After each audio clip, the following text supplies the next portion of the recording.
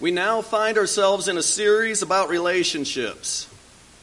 The first two sermons pertain to our relationship with God. We talked about a life without God.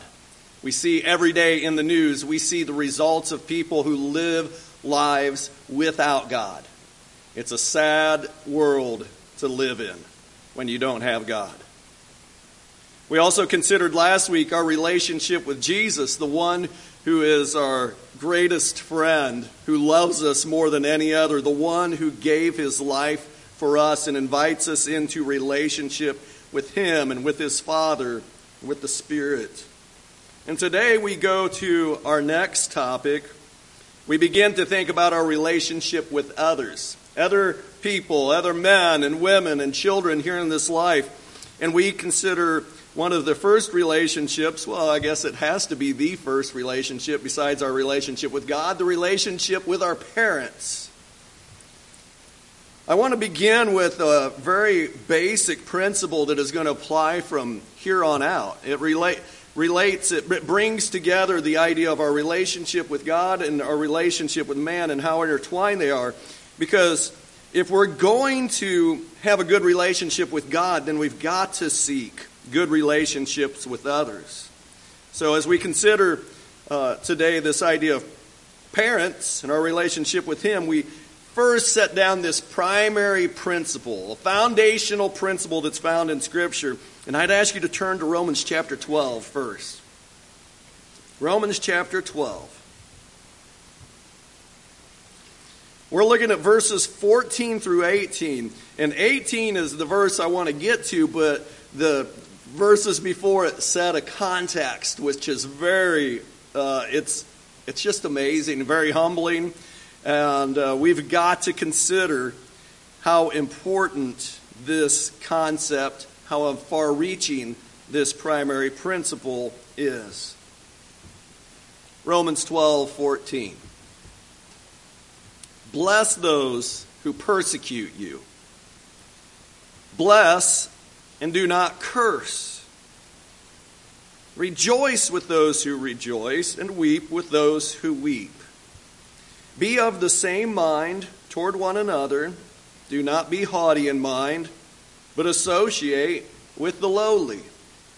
Do not be wise in your own estimation. Never pay back evil for evil to anyone. Respect what is right in the sight of all men. If possible, so far as it depends on you, be at peace with all men. Never take your own revenge, but beloved, but leave room for the wrath of God, for it is written. And he continues on. So in this context, you see, it starts in verse 14 with people who are in great opposition to, or perhaps might be in great opposition to you. Those who persecute you, you bless them. And he goes back to it right after verse 18 and verse 19. He says, don't take your own revenge.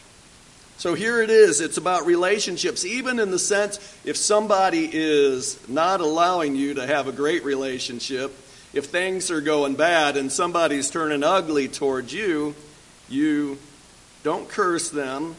You don't get revenge.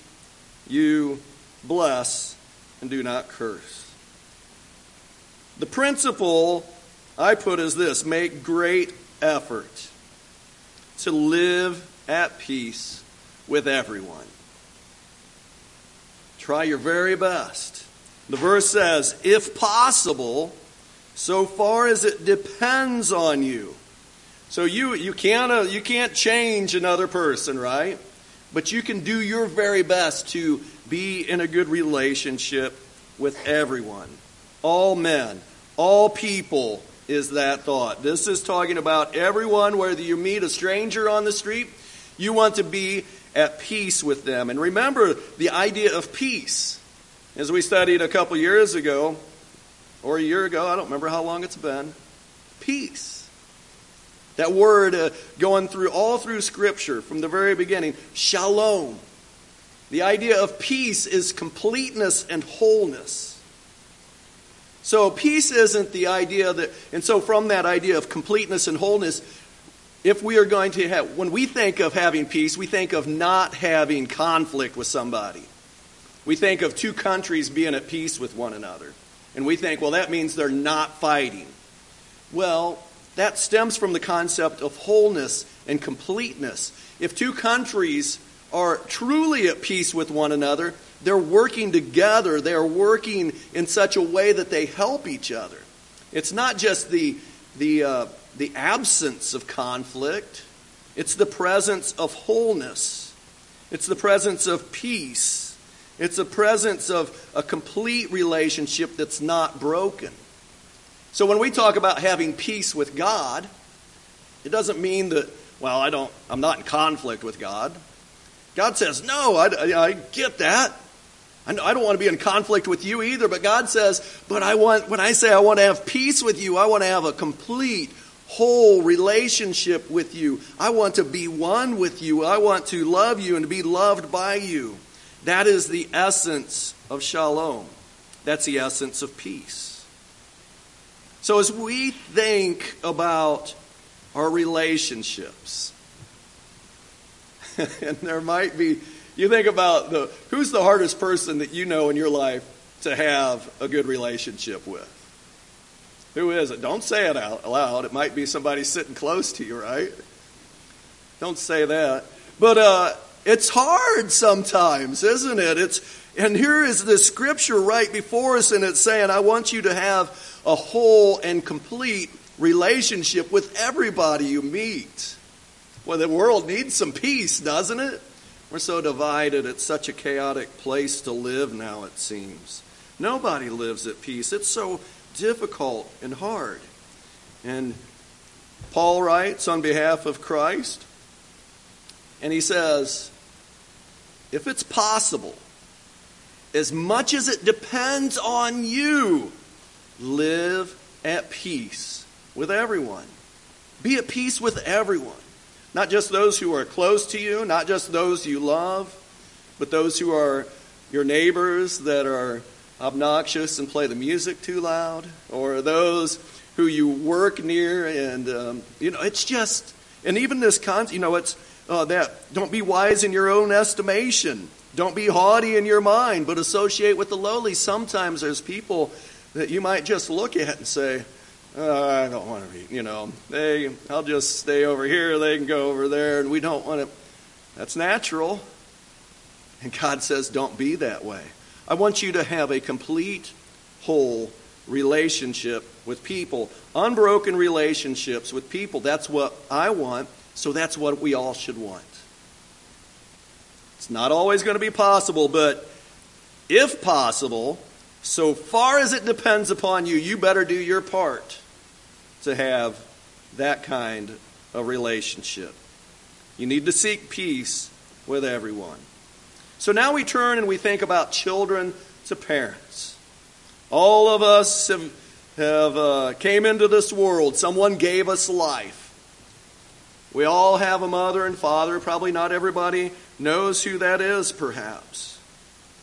Maybe there is somebody else who has stepped in and served in that role for you. Maybe you've been under the guardianship of somebody, and we've got somebody then who has reared us and raised us and taught us. And probably some of you are in the process of that now, still growing and learning, still young people learning how to sit in church and listen. He got two looks. Jack, I was looking at you, though. You looked at Luke. I was looking at you. We're still learning. This is interesting as we look then to this passage. Children, the first thing that we thought of is children, obey your parents in the Lord. So you go to the book of Ephesians. Ephesians chapter 6, verses 1 through 3 is the passage that we start from. It gives us really our entire outline for today. And in Ephesians chapter 6, verse 1, it says, children, obey your parents in the Lord, for this is right. So just pause for a second, and if you look back to chapter 5, verse 22, it says, it talks to the wives. And then in verse 25, it talks to the husbands.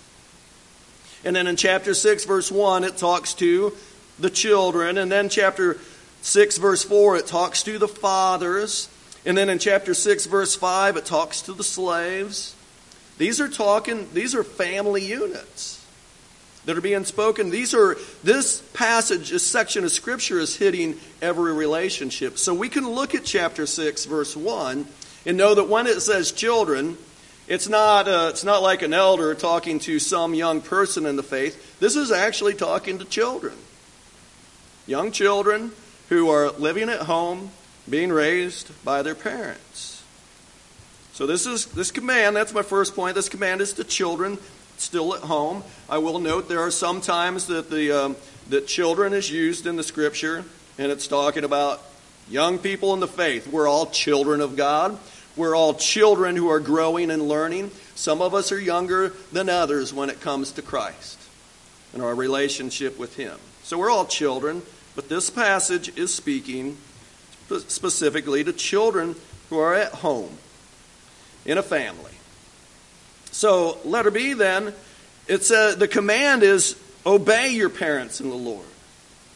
So you young people, there is a command that comes from God to obey your parents. And that word obey, it really means listen. Hear them intently, listening to them to do what they say. You have to listen to your parents. I love the thought of James chapter 1, verse 19. And in that passage, it uses the phrase, be quick to listen. If you're not a parent yet, if there's any passage that I would tell you to know and be able to teach your children, it's just this phrase at the end of James 1:19, be quick to listen, slow to speak, and slow to become angry. So much right there. If you can teach your children to do that, and you learn to do that yourself as a parent, that you can teach them to be quick to listen, and we also have to listen as parents. We're talking about parents next week. I'm jumping ahead, right? But teach your children to be quick to listen, and then you can also learn to be slow to speak as a parent. Sometimes that's important, and slow to become angry. It's a good thing to learn. Teach your children to be thoughtful and listen and not get angry. So keep that one in mind, you parents. And you children, listen to that when your parents say something, when you're being taught something, when you're asked to do something. God wants us to listen, to obey, and He wants us to do it quickly. Be quick to listen. So back to this phrase then, children, obey your parents in the Lord. I want to mention this phrase, in the Lord. This indicates, not as I used to want, it's kind of a weird phrase, children, obey your parents in the Lord. So it doesn't mean that you only have to obey them if they're Christians. That's not the thought there. It means, and we're going to see in another verse, it indicates that obedience is obeying your parents is a part of what pleases God. He wants every child to obey their parents. Hopefully you got good parents that are teaching you how to live right and do right. And it pleases God if you will listen to them. Look at Colossians chapter 3. Colossians chapter 3. I didn't mark that one. Ephesians, Philippians, Colossians, just a few pages away. Verse number 20. Colossians 3:20. It says, children, and again, it's in the context of wives and husbands and slaves. Very similar passage here. It says, children, be obedient to your parents in all things, for this is well-pleasing to the Lord. So one of the things as you want to please God, then you will obey your parents. That will keep your relationship with your parents whole, complete, and keep peace there. Letter E under this first point about obeying parents. Your parents are teaching you so that you may have a good life and a long life. Back to Ephesians, our main verse. I am skipping a couple of thoughts in here. But as you read in verses 1 through 3, children, obey your parents in the Lord, for this is right. honor your father and mother, which is the first commandment, with a promise. You want to know the promise? So that it may be well with you, and that you may live long on the earth. That thought of that it may be well with you, so that it can be good. Parents want your life to be good. They're teaching you to have a good life and a long life. They don't want you to grow up foolish and die. And children, you need to learn to obey your parents so that you can receive this promise of a good and long life. Someday you will leave and have responsibility for yourself. As you think about that promise that was given of a good and long life, there is this thought that you are right now under the responsibility of your parents, but someday you're going to have your own life. You're going to be responsible for yourself. And so as you learn to be respectful and learn what your parents are trying to teach you, then you can realize that someday you are going to have your own life, be able to go out and make your decisions. We all make mistakes along the way. I think that's true of other people besides me. We make our mistakes, but we continue to grow and learn. Our parents put us on that path to learning from our mistakes and growing, maturing, and living a good, long life. So that's a quick lesson to young children about obeying parents. Hopefully we've all had relationships with parents who taught us well, who were godly parents, who were ones who really kind of fit the mold of what parents should be. But that isn't always the case. It's not an ideal world. But I pray that we all can look back with respect and think about the ones who brought life to us. Children, you make sure that you're growing in that regard now. Obey your parents and learn from them. But then we grow up, right? And most of us here have grown up. Some of us have grown up for a long time. And maybe your parents are no longer here with you. Many of us have grown up and we still have the opportunity to have a relationship with our parents. And so we move on to point number 2 then, a point that Scripture makes, and I know that I'll just use Ephesians chapter 6, verse 2, and I will say that young children certainly are to honor your father and mother. You hold them in high regard. That's why you listen to them, because you respect them. But this is something that we should do all of our days. So as we become adults, we're added to this command. This is a command that we did when we were young, and we never stop. We never stop honoring our father and mother. We live at peace with them. We try to have this entire, complete, whole relationship with them. And that's important because God commands it.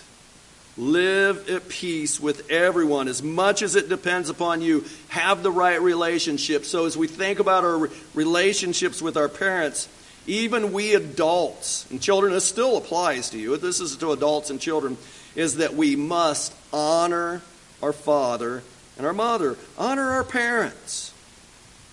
Hold them in high regard. This is, and it says that in verse number 2 of Ephesians, this is the first commandment with a promise. It's a commandment from the old covenant, isn't it? You know where you find it? Where was this commandment given? It's one of the 10. You know what number it is? Well, if you're looking at the outline, this commandment to honor your father and your mother, it falls between commands about God and commands about men. The commandment to honor your father and mother is the 5th commandment. So jump with me back to, you can go back to Exodus 20 and you can list them there, but I'm going to go to Deuteronomy 5, when he says it again, because in Ephesians it's actually a quote from Deuteronomy. There is just a slight thing that has been added by Moses as he recounts the giving of the law.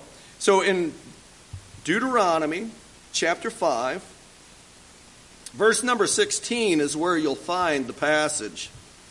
And it says, honor your father and your mother as the Lord your God has commanded you, that your days may be prolonged and that it may go well with you in the land. That's the part that now is added as they get ready to enter the promised land, that it may go well with you, and that you may live long on earth or long in the land. So that's the part that Deuteronomy includes. If you flip back to Exodus 20, it's not included there. But otherwise, the commandments are given much the same way. So as you look at the other commandments, commandment number 1 is verse 7. And the first 4, look at how these are in relationship to God and holiness, our relationship with Him. Verse 7, you shall have no other gods before me. Commandment 2 is verse 8. You shall not make for yourself an idol or any likeness. All right, don't worship them.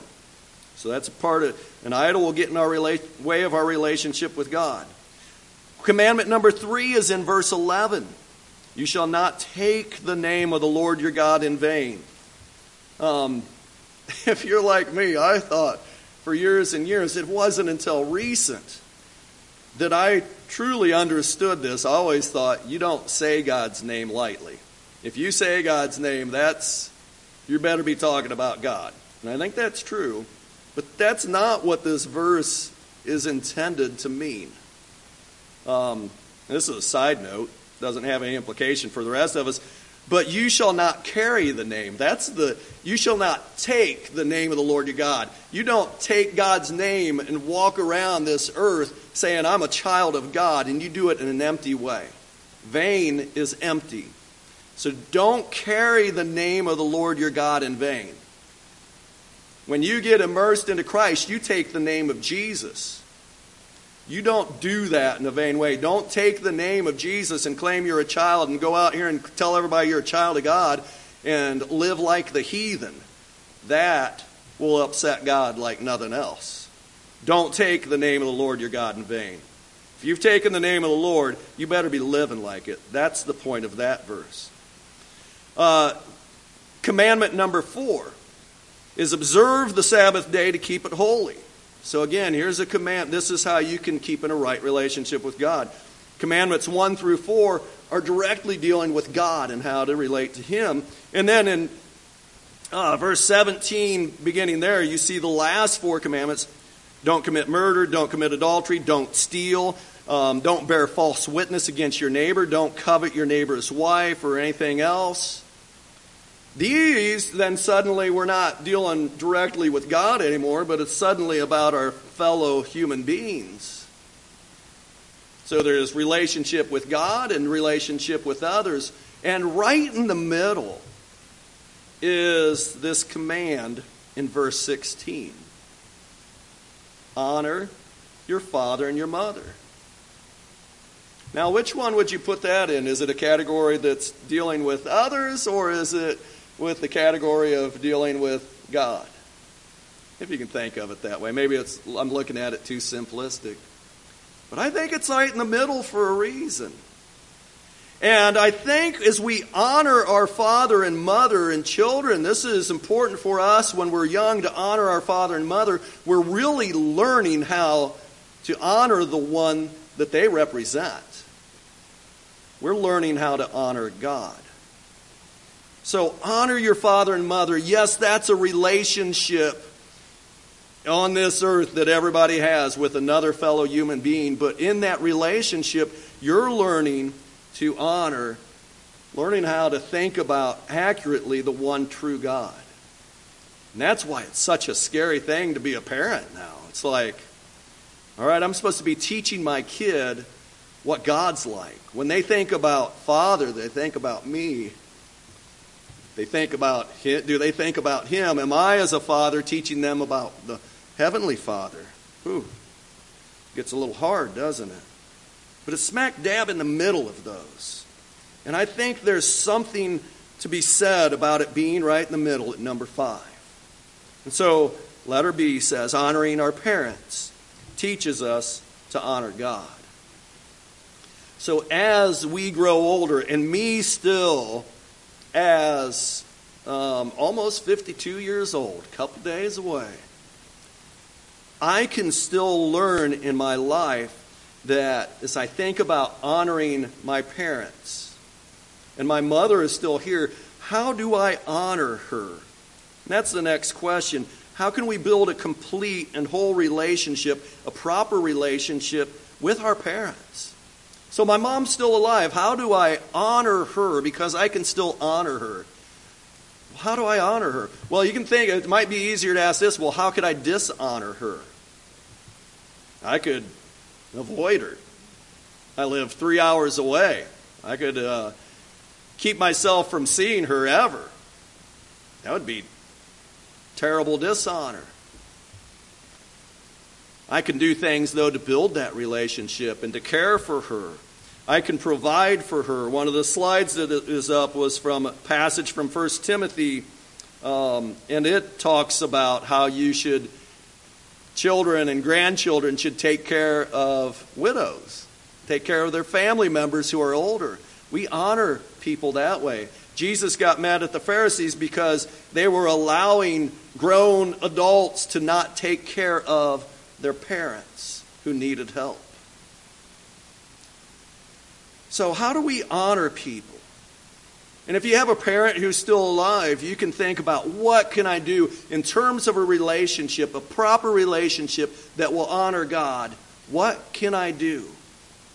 And even now, even as an adult, I'm teaching my children that they're looking at me how I treat my mom, how I treat my parents, how you treat your parents. And they're learning from that. And it's teaching them about a relationship with the Father. So let us learn, let us take to heart this very serious call for us, if possible, as far as it depends upon you, to live at peace with your parents. How can you build that relationship? And I also think, too, about how do I honor my father who's passed on? How do I honor his parents? And how do I honor my mother's parents? How do I honor those folks who've gone on before? And there's something to be said about a name, isn't there? There's something to be said about carrying on and lifting up a family name. That brings honor to your parents, your grandparents, those who've gone on before. And it builds something for the future. It builds a hope for your family as they prepare to live. So I hope that, as we think about honoring our parents, it's more than just even having the right relationship with them, but building a name that carries a right relationship with others and encourages others. And even though my dad is not alive now, the thought is that, we tend to think of them. They're looking down on us, though, right? And we want to make them proud. Let us honor even those who've gone on or passed on. And perhaps those relationships that have had difficulties, perhaps even now there's the opportunity to make some good even out of those things that have been difficult. That's why I point out with letter D. The gospel invites broken relationships to be restored. This passage we're going to is in Malachi, the very last verse of the Old Testament. It's interesting. It's quoted in Luke. But look at it, Malachi chapter 4, verses 5 and 6, right before you get to the New Covenant teachings in Matthew. And it says, "Behold, I'm going to send you Elijah the prophet before the coming of the great and terrible day of the Lord." And this verse, I'd love to sit down with you guys and talk about this one, because I don't think I understand it. What's this talking about? What time who, what, where, when, and all that. It's an interesting passage. But in verse 6 it says, He will restore the hearts of the fathers to their children, and the hearts of the children to their fathers, so that I will not come and smite the land with a curse. And here's just the fact, the understanding that sometimes relationships, man, they're hard. And between parents and kids, whether adult parents with adult kids, or adult parents with young kids, or young kids who are having kids, life is tough, and hearts can get hardened towards others.